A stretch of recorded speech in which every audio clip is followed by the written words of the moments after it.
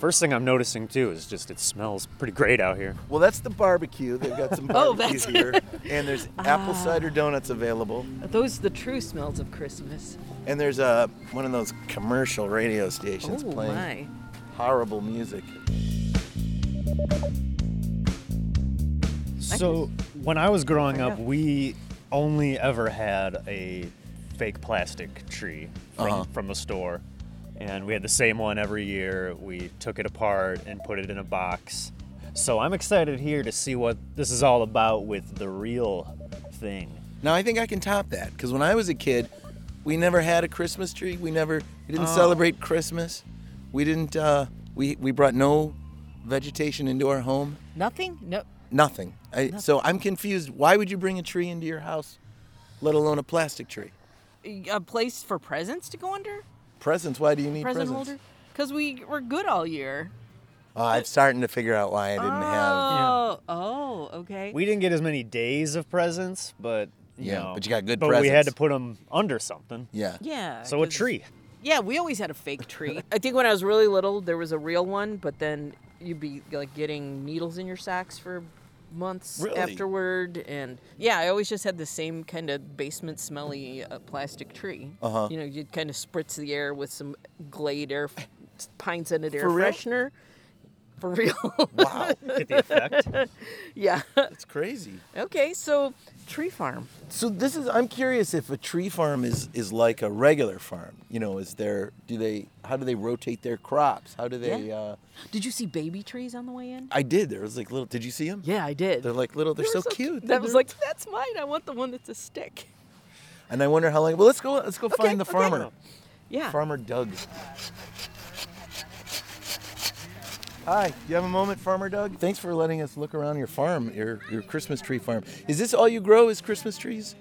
Yes. Well, we have some options for landscaping trees. The big pine on the slope there are available for landscaping. And how is growing trees as your main crop different from, like, let's say, you know, like growing corn?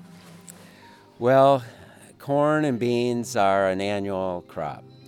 The big difference is for trees, it can be 10, 12 years on some trees. Fraser firs take longer to grow. And for a Fraser fir to be 8 to 9 foot, it might take 9, 10 years. Where pine grow a little quicker, but it's not an annual crop. That's the big difference. And so it's a long period of time from planting to harvest. We have a lot of trees in the ground, but it takes a while to get them to the point where they're a Christmas tree. How big do they need to be before you harvest? Well, most people prefer 7 to 8 foot, Oh. and that's at least 8 years on a fir. We can get pine at about 6 years to be 7, 8 foot. But there's many people that want big trees, so 10, 12, 14, 15 foot, and that takes a long time. And we're trying to get enough trees in the ground so we can let some fields sit to get bigger. Mm-hmm. But right now, the demand, it's real hard to keep trees. People are so anxious to get trees. It's just hard to keep trees in the ground to get that size.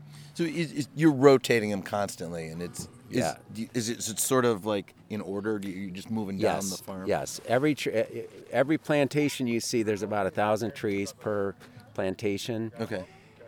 And the plan is, for instance, these 2 plantations we're cutting out of this year. We hope to get one more season out of that north field and 2 more seasons out of this field before we go to the next one. Okay. So the next field up is the far north field there that you can see. Those need 1 more season of growth, and so we'd like to get 1 more season out of this field, and that's our planning. So we try to inventory, keep an eye on the trees we have to make sure we always have trees for our customers to cut. What time of year do they go in the ground? The minute snow melts. So trees go in that last week of March, first week of April to take advantage of our moist springs. Our summers are very stressful on firs. That's predominantly what we grow. Our summers are so stressful, we want to get a good jump on the new trees so they get some root development and they're able to handle the heat and stress of summer. Right. We do irrigate, but it's still stressful for them. They're not native here where pine are, so pine just grow and do well, but the firs take time. Where are they from originally? Well, our nursery comes from northern Michigan. They're as close to our climate of the growers that are available. There's growers on, out east, out west, but for the closest climate for us would be Michigan, so we have most success growing their seedlings. Have the recent droughts, been stressful? Very stressful. Yeah. Very stressful. We got real droughty in June this year, and we were watering in middle of June.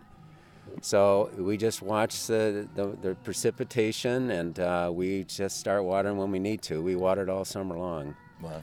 And we were talking on the way up, wondering what you do in the off season when it's not, around Christmas time. So it sounds like you're busy all year round. Believe it or not, this time of year is the most enjoyable and the least amount of work. Oh, wow. All the work is preparation. Now we've got our trees out. They're here for the customers to enjoy, and it's for us, it's the time to relax, really. We're busy all summer, all spring and fall. Like, what would a typical day of farming in the trees look like? What are you doing? I'm not a full-time treeman. I have another career. My brother and I own this business together, and we both have careers, but our weekends are full of. And the nice thing, we partner with the FFA, the local FFA chapter in Oregon, and so we have young people that can help.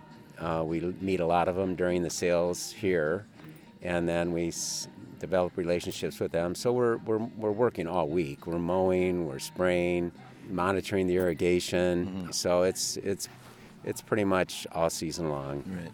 So you're training the future tree farmers of America. Yes. So there are kids interested in this as a career. Yes, that's right. Cool. In fact, if you look behind you at the FFA concession stand, we have one of our former students won the state in forestry management just a few years ago. Oh, wow. In fact, she's now out of high school. She's completed college, and she still comes every year to help us. She's so valued. That's one of the most exciting parts of what we do is we are training the next generation of tree growers, and it's great hands-on experience for them. So in terms of today, like when people show up here, I see you've got saws for them to use, and how much training does it take? Like, could a person just show up with a saw and start? I mean, doesn't that make you nervous to see your crops being? Because I guarantee you, I would not do it right.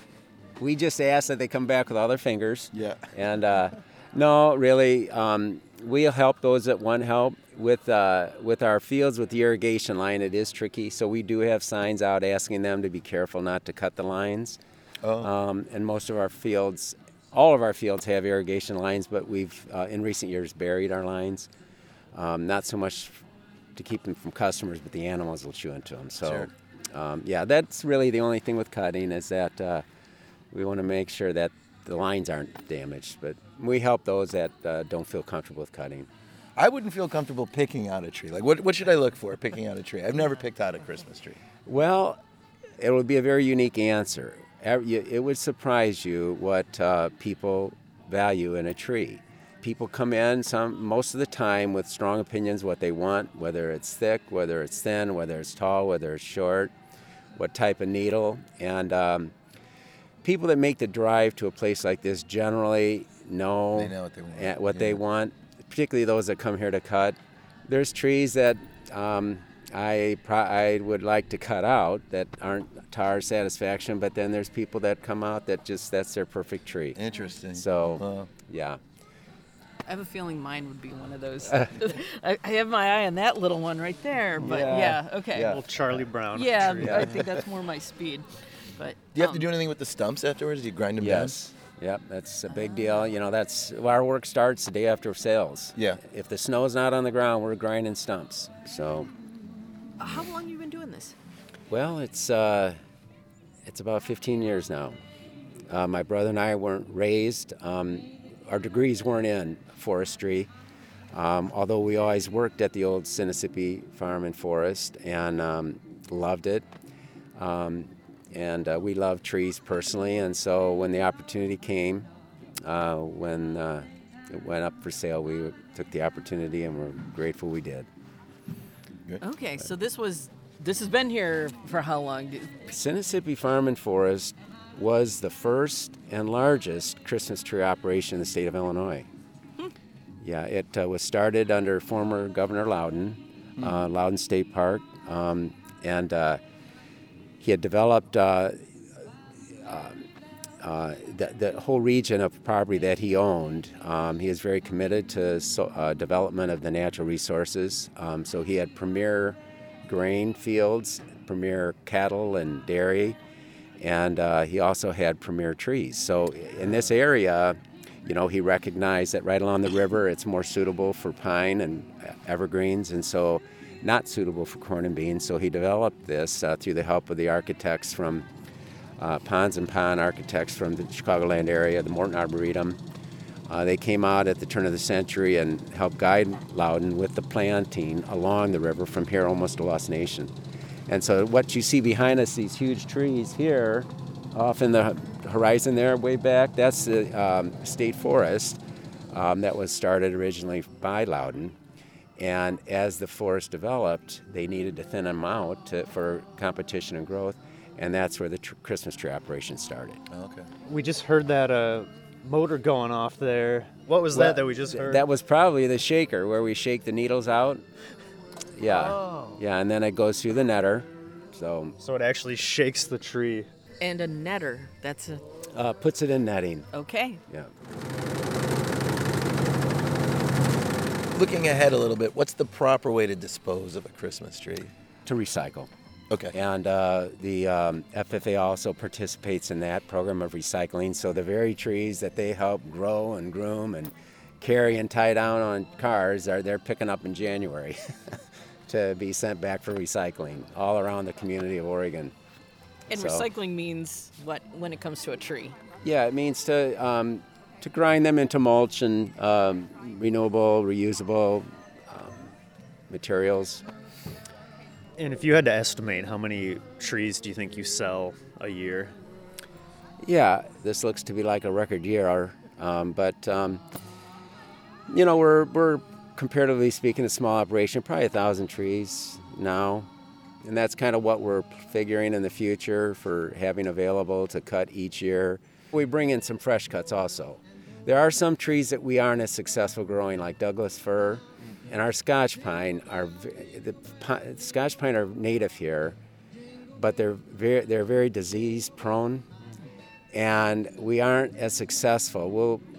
We're probably losing about 4 out of 10 Scotch pine we plant. Fir, we even though they're not natural here, we probably have 99% survivability on our fir, but on our pine, our Scotch pine particularly, we're at about 60% survival. So we actually buy our Scotch from the growers in Michigan. They are better able to control the disease, I think largely due to their climate and their technology. So we'll be always bringing in Scotch pine, we'll be bringing in Douglas fir that are more difficult for us to grow. So that's part of our sales too. The lot over here is full of fresh cut trees.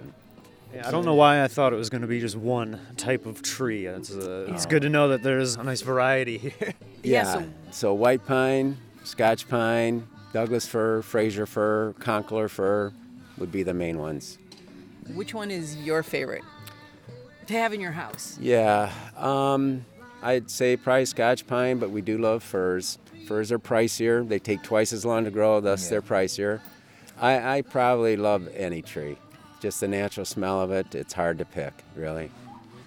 Okay, this might be an offensive question, but do you have any fake ones in your house? Before 15 years ago, we did. Okay. Tell us why people should get a real one versus the fake ones. It's a very individual, and people still should feel comfortable with the artificial tree. That it's maybe in some respects easier for them to have, but there's just the real tree and the aroma that you get from a real tree is there's just nothing like it. And you get to bring the outside into your home, and for a 3 to 4 or 5 week period, it's just a special experience. And like I said, we always did as kids. We had some allergy issues with our kids when they were young, so we went to the artificial tree for a few years, and they outgrew those allergies, and so we're back in the real tree. And fortunately, we see a real resurgence with people in the interest in the real tree. There's a huge demand nationwide. There's an incredible shortage of Christmas trees. Really? Incredible shortage. So, we're postured to be able to sell for the foreseeable future, because we've been at this now for several years planting, but there's a real shortage throughout the country. It's a nice resurgence now. That's great. Thank you for letting us walk around here and talk to you. And you've got to be busy Feel today. free to look around and take whatever pictures you like, okay? Thanks, man. Appreciate it. You bet. I was looking at the Wikipedia and YouTube, and there's something called orbsnaments or something. Do you guys use those? Yeah. They're like round the round orbs ones are orbsments. that you put. Explain what that is. It's so you can check your teeth or check your hair by going up to the tree, and they come in different colors. So you can I'm going somewhere red tonight. I'm going to look in the red one and then do your makeup. They're reflective. It's like a bunch of little mirrors handily orbed on your tree. Oh my gosh. Orbnaments. Exactly. Okay. Thank you for that word. Sure. Oh, All right, I have one final question. I call it a holiday question, but you can call it a Christmas question. Okay. For the three of you, I want to hear what your favorite ornament is. Do you have a special ornament, and why? Some of the first ornaments that my parents bought when they got together and started having their own Christmas together, they still have a lot of those old original 70s ornaments. Okay. We still have those, and we still put those on the tree. What do they look like? They have flared jeans. There's Disco ball. one set. It's wooden. It's these little mice. They're made out of wood, hand-carved mice. One's sitting on a grandfather clock. The other's in a little Santa mobile kind of truck thing, but they're all handcrafted, made out of wood. Really neat. And there was always something when I was a kid. I was like, oh, they're so cute. I always wanted to hang them up, and it was just more of a passed on sentimental value. Their memories became my memories with them. I still have those ornaments, so. Wow, nice. I still have a lot of the old ornaments from the old days. So old ornaments for you, old sort of sentimental value ornaments. Yeah, they don't make them like they used to, I've heard that. Yeah. I have a fish, a glass fish, kind of German style, old school, that was on my parents' tree, so I don't know where it came from. Yeah. But that's because it's kind of gross looking too, to just have a fish, a silvery fish. I'm trying to picture it. Is it like a crystal, or it's like a prism? Really, really, really thin glass. Oh. There's this whole German style of really thin glass ornaments, very fragile. Really? And somehow it survived, and so that some people a classic is a pickle, which is really bizarre. Yeah, Did we you have a pickle ornament, Really? and I never knew why. I still don't know It's why. thin but glass like that? Just thought it was a Yeah. pickle. It's a tradition. It's an old tradition of some sort. Germans love their pickles, I guess. But then there is this really hideous dancing Santa and Mrs. Claus that was the one I picked out when we went to Frankenmuth, Michigan. Okay. Which is Christmas 365 days a year. Oh my God. Yeah. And we What got a to go in there and nightmare. pick out. It's kind of. Yeah, like you guys said, the sentimental ones. There were some that we had passed down. We had a little dog bone from when we got my childhood dog, I remember. So that one's probably special. I've got one more awesome ornament. I have an original sugar bear from the Sugar Crisps cereal. Oh, wow. I have an original sugar bear with the Santa. It's from 1991. Every year we pull it out, push the button, and he does the melody thing, and it's got to be the oldest cool. working battery in the world, I think, guys. So, Dan, if you put something on a tree, what would it be? What would your ornament be? I don't know. A little bike? Oh, I could put a little bicycle. Here's what I would put. I was thinking this. What about a beer nugget? Can you hang a thing like a thin glass beer nugget that would say Under Rocks, and it would say Happy Holidays to the listener. Well, listeners, happy holidays to you, and thanks for joining us for another edition of Under Rocks from WNIJ. Let us know your thoughts, your favorite ornaments, and whether you prefer a real or fake Christmas tree. Just email us at rocks@niu.edu. You can also let us know what topics we should investigate next. Under Rocks is produced by Susan Stevens, Dan Libman, Mike Lundgren, and Spencer Tritt. Thanks for listening. But wait, we can't finish this up yet without hearing the opinion from Mr. and Mrs. Claus themselves. We asked them, real Christmas tree or fake? Oh, real. Oh, very. Yes. Oh, very. And we can speak about that in person and personal experience because we just got one. Yeah. And it's already up and decorated. And it's already taken. North Pole to get a tree here in Illinois? Absolutely. How come? What do you like about this farm? Well, it's all about M-A-G-I-C.